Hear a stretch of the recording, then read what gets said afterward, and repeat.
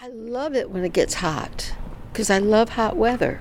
I don't like cold weather at all, and I feel like I can only hate one kind of weather.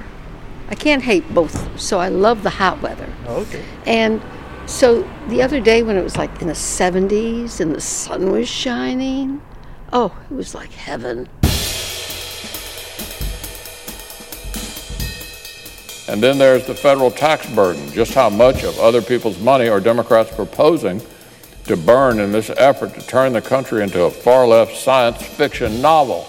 This administration has repeatedly tried to scrub climate change information from federal agency websites. It supported agency officials with deep ties to fossil fuel industries and pulled the United States out of a critical international agreement that we need to collectively work together to address climate disaster. You're listening to Funny Atmosphere, Episode 3, Barriers to Climate Change Solutions. But yeah, I think a lot of what's going on is questioning the science, not really because there's something wrong with the science, but because they see that there's something to be gained politically by questioning it. Jason West, professor and researcher at UNC Chapel Hill. George Bush was not an environmentalist, but he trusted and listened to science. West is talking about the first President Bush, George H.W., not the bad one. But he really understood that it wasn't his role as president to question scientists, that there was a big body of people that American society invests in research, and his job was really to listen to it. Republican politicians now cast doubt on the fact that humans cause climate change with fossil fuel emissions. Here's a U.S. Senator James Inhofe. The hoax is that some on the far left believe man controls changes in the climate, and we've endured 8 years of an administration that buys into the alarmist mentality that the world's coming to an end and it's due to man-made gases. That's what the hoax is. Inhofe's hoax is actually very old, very solid science.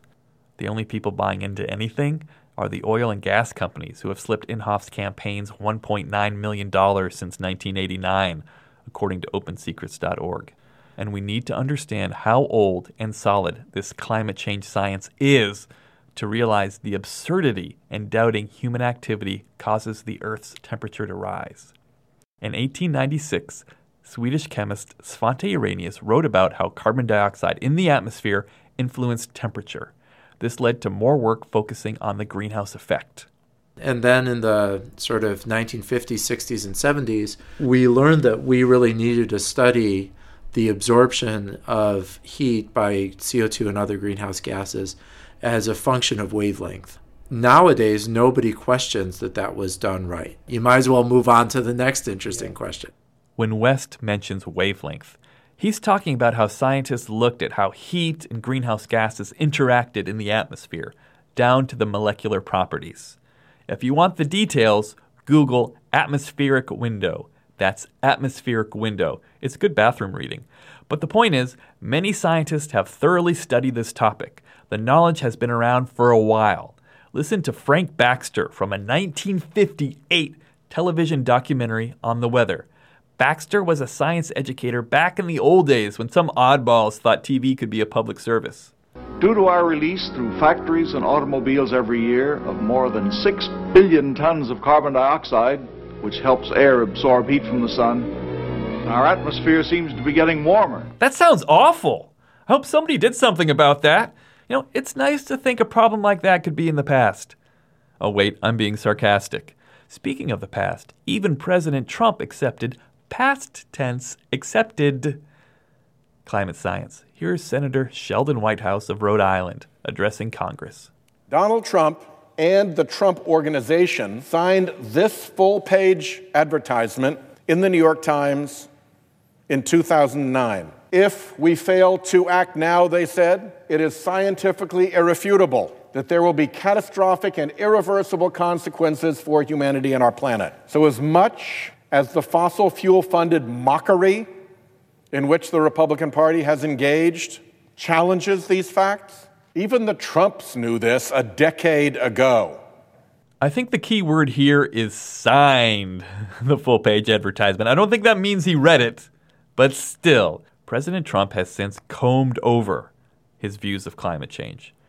Here, he's addressing the 2017 Faith and Freedom Coalition Conference about his pulling out of an international agreement to fight global warming.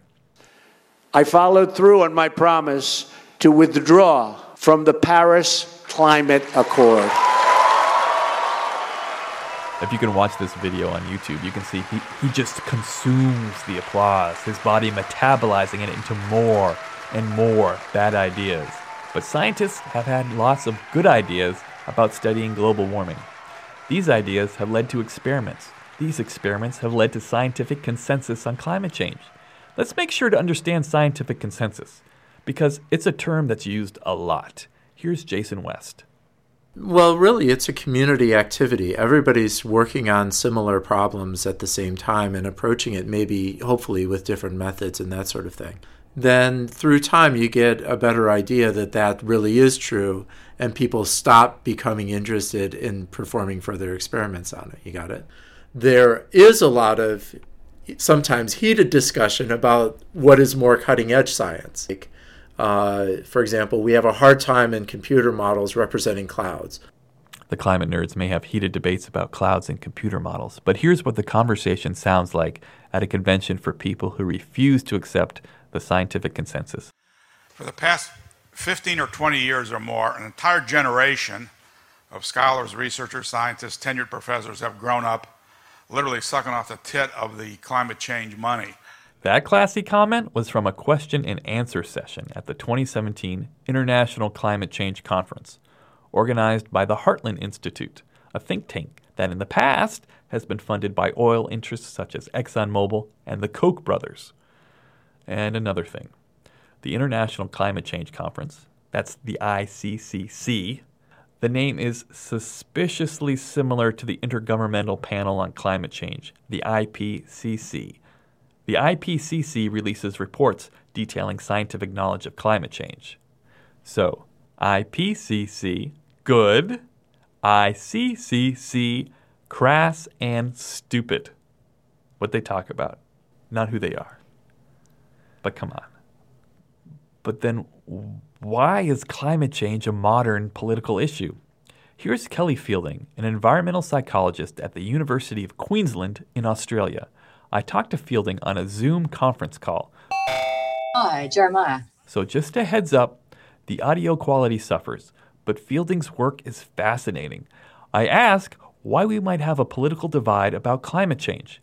Fielding says political affiliation might help form our opinions. Then if you identify as a Republican, then you kind of go, oh, well, that's what my group thinks, then I generally will be in agreement with that. And I did a study recently that's under review at the moment where, and we did it with Americans, and we tried to get around those partisan divides by, so we had one study where we tested people's acceptance of a price on carbon, a carbon tax, and we varied the information so that it was either supported by Republicans or Democrats on the basis of either Republican or Democrat values. And what was really interesting to me is that there is in fact a group of Republicans who are out there spruiking the need to address climate change on the basis of Republican values. So it wasn't as if we were doing something that seemed really out there. Fielding's study looked at people's acceptance of a carbon tax. A carbon tax is just like it sounds, a price the government puts on fossil fuels. It's designed to pressure the market to reduce CO2 emissions. Fielding found Republican support for a carbon tax increased when the tax was supported by a Republican as opposed to a Democrat. That partisanship means that, you have to come up with solutions that aren't also able to be, linked to one particular political party. So making climate change solutions partisan, either Republican or Democrat, might automatically cause them to lose support. Each party has its own stink. Republicans smell like spoiled ham. Democrats smell like spoiled potential. And what's really interesting, if you look at the polling data in Australia, support for renewables is a bipartisan, issue. I tell Fielding I get the sense that people who accept climate change also get in the way of the solutions, because maybe they feel like it's too big of a problem. We did some research on this, actually, where we gave people, we used the same kind of information, but we put a positive or a negative spin on it. So, carbon emissions, haven't increased, this year. And so, that's a, kind of good news for the future, or carbon emissions haven't reduced. And what we saw was that we gave the optimistic messages to people, that it made them feel kind of complacent and less willing to take action. And so I think that we have to feel a sense of, this is serious, this is a problem, we need to do something about it. We got to feel a bit of fear about it, because that, that sense of risk and fear, that's what motivates us to take action. But, what all of the, the research on fear appeals would tell you, and this is, research that's been done in psychology for decades, is that, yes, you've got to make people, if you want people to take action, you've got to give them a sense of, oh my God, this is serious, I've got to do something about this, but you've got to tell them what they can do. So if you want people to act, not only do you have to motivate them, you have to give them instructions? I guess everything has to be spelled out these days. Fielding talks about how we need a sense that everyone else is also willing to make a change for the better, what she calls collective efficacy. So I do think that that lack of a sense of collective efficacy is a real barrier. And so if you look around and nobody else seems to be taking it seriously or doing anything, what's the point of you doing it? Unless you're someone who's so committed to the environment and cares about it really strongly and passionately, in which case you're going to do something anyway because you can't stand to not do something about it. Yeah, that is not me. I definitely need collective efficacy. Otherwise, I just sit on the toilet and do crossword puzzles. I'm the kind of person who I only go to cashier aisles that have two other people in them. Fielding and some colleagues worked on another study that showed people who refused climate science tend to be attracted to conspiracy theories. This drives me crazy. Not because conspiracy theories cause us to suspend our disbelief, but because climate change is like the biggest conspiracy theory of them all. You have oil companies, car companies, politicians, lots of small, bizarre details, changes to the planet. The CIA knew about it in the 70s. I'm sure there's some Freemason connection somewhere in there. I asked Fielding if climate change were presented as a big conspiracy theory, could it win over these conspiracy fans? Yeah, it's interesting. So my colleague, Matthew Hornsey, who I did that research with, I was having a conversation with him, and that, because, we had this notion of the sort of jiu-jitsu persuasion, which is where that you don't kind of attack people's, ideologies full on. So the moment you sort of do that kind of full on attack to what people believe, they'll go into defense mode, right?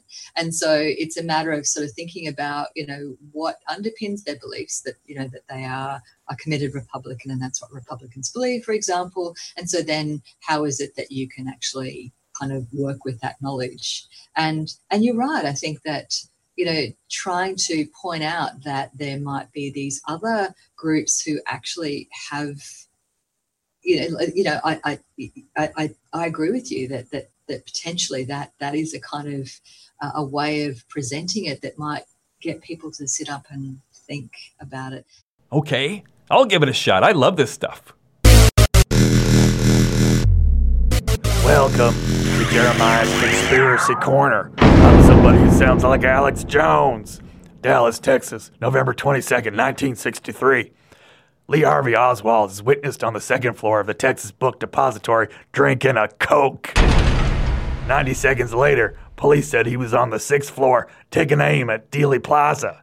Incidentally, the exhaust from President Kennedy's passing motorcade was releasing carbon dioxide, a greenhouse gas that causes global warming. I mention it because it could melt the ice caps, causing sea levels to rise. We could also have more droughts and storms. So, if it's not too much trouble, please pressure your public officials to act on climate change. Okay? Thank you. I hope Hardee's is still open. I'm hungry. Next, I took a trip to Washington, D.C. On March 15th, students around the world walked out of school to protest government inaction on climate change. I wanted to see what it was like at the heart of our government, Washington, D.C., our nation's capital. Ho, ho! Fossil fuels have got to go! Hey, hey! Ho, ho! This is what democracy looks like! Climate change is not a lie! Do not let our planet die! At its peak, I estimated around 600 students were at the strike. There were maybe 10 or 20 younger children, but most of the strikers looked high school age. I was afraid that none of these protesters would speak to me. That fear was ridiculous. Turns out teenagers love to talk. The hardest part of covering this event was dodging all the other reporters there. I'm now going to edit around an hour of interviews into a minute or two. No, I'm not skipping. I actually informed my teachers that have to come here. Yeah, they were supportive. They say you got to stand up for it. And we're going to support you when you get back if you need to make up any work or something. Are you a student? I'm not. I'm a non-youth ally. Oh, I like that. Is that an official term? That was the box I checked when I signed up for the rally. Like people, the biggest complaint, the only complaint I hear about solar power is people think that solar panels are ugly. That's the only argument against solar power that I've ever heard. Have you actually heard somebody say that? Yes. Yeah. Like somebody who owns a house? Yes, my father. My family has both solar power and geothermal, and we literally, after we installed it, we went to the outside meter, and we literally watched, and it was absolutely insane to watch the meter literally go backwards. Is it correct to assume you're a scout? Yes, that's correct. I'm a Boy Scout. What do the scouts do anything about climate change? Yes. So the scouts have what we call the outdoor code, which is a set of principles that we follow whenever we're in the outdoors.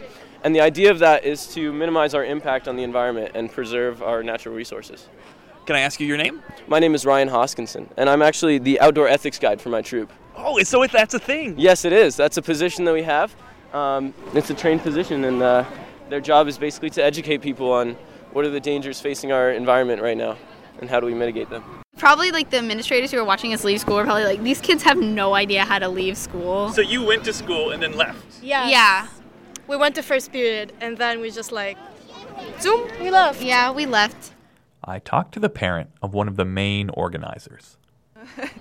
Yeah, it's been over a month of long nights for her and having to keep the house quiet for the media, and the Zoom calls that they do between the different kids and the different partner groups and all that. And so, yeah, it's been and it's not going to end because they have May 3rd and then some other ones. So, yeah.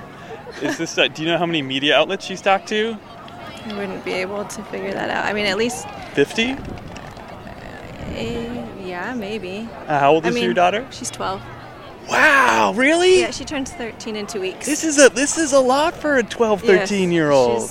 Yeah. She seems to be handling it well. Yep. Can you just tell me what your sign says? So my sign says, some of y'all don't believe scientists, and it shows. Thank you. You're welcome. Can you read yours? Take it to the street. In this world, you either stop global warming or it stops you. And I have this side. If only the GOP cared about Earth like guns. What does it say? Why should we go to school when you won't listen to the educated? Are you getting in trouble for skipping school today? No. Well, if we walked out, it's considered an unexcused absence, but if we just came here, it's not. So we think it's way more important to be here than to be at school today. The event had speakers. Hello, my name is Havana Chapman Edwards, and I'm 8 years old.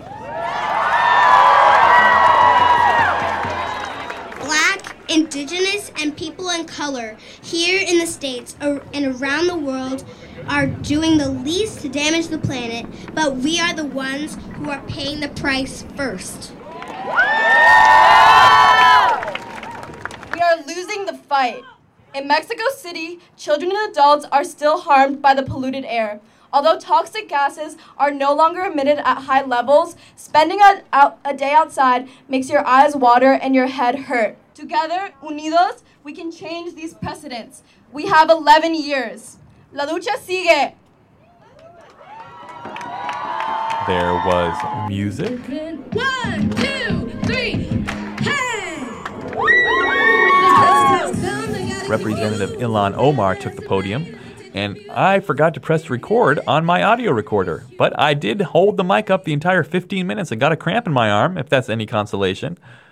I forgot to record her daughter's speech as well, but I did get this. Let's change the world!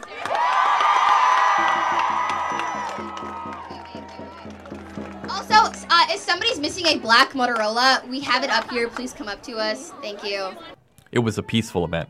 The only time I got nervous was when I saw a young man walking around the Capitol lawn barefoot. I was afraid he might step on a broken campaign promise.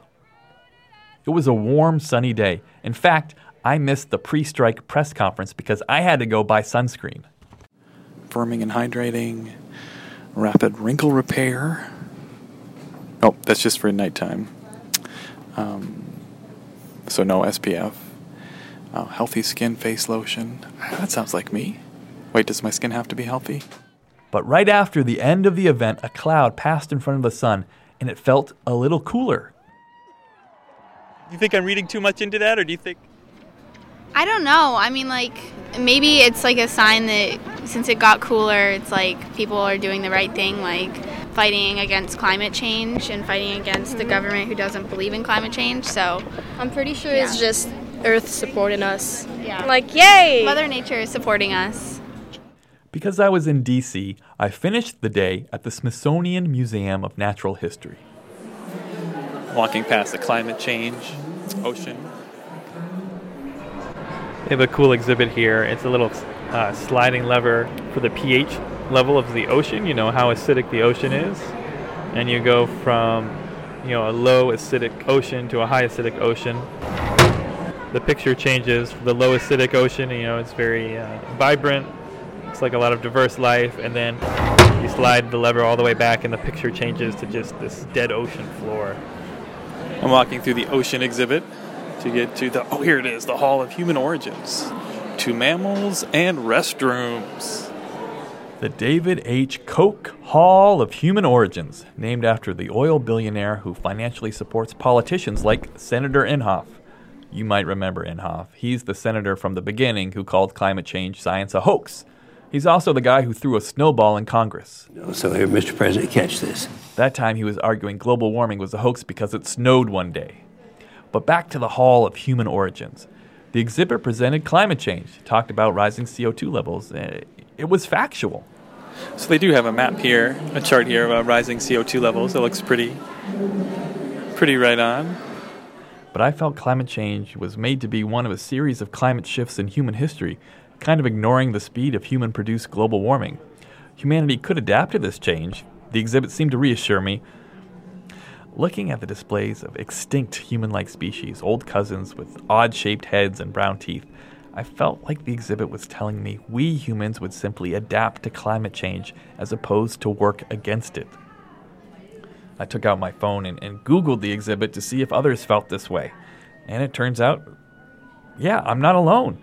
And found a couple articles such as What to Do When You See Science Denial at the Science Museum on Greenpeace.org by Hui Liu.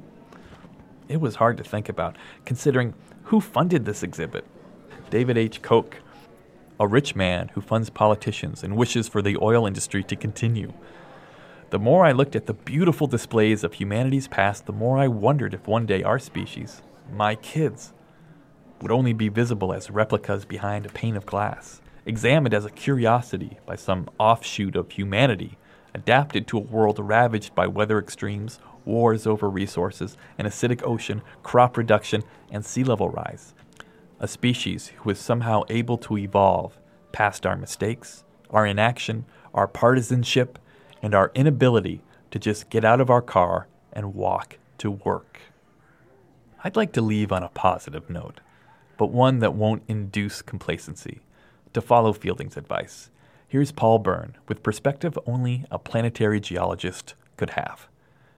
Climate change is a scale I don't think we as a species have really encountered yet. So the test is for us to work in a unified way internationally to step forward and to develop sustainable programs and approaches that are going to ensure that we do limit the rate at which we're dumping CO2 into the atmosphere. Because this climate change that we're seeing is all of us. It's us. It's not the sun. It's not geology. We know that because we know these processes happen in other worlds, but they happen a lot slower. The magnitude of change over decades or centuries is much, much less than we've seen in the last 200 years here. So this is us, and we need to fix it sooner rather than later because there is no other planet for us to go to.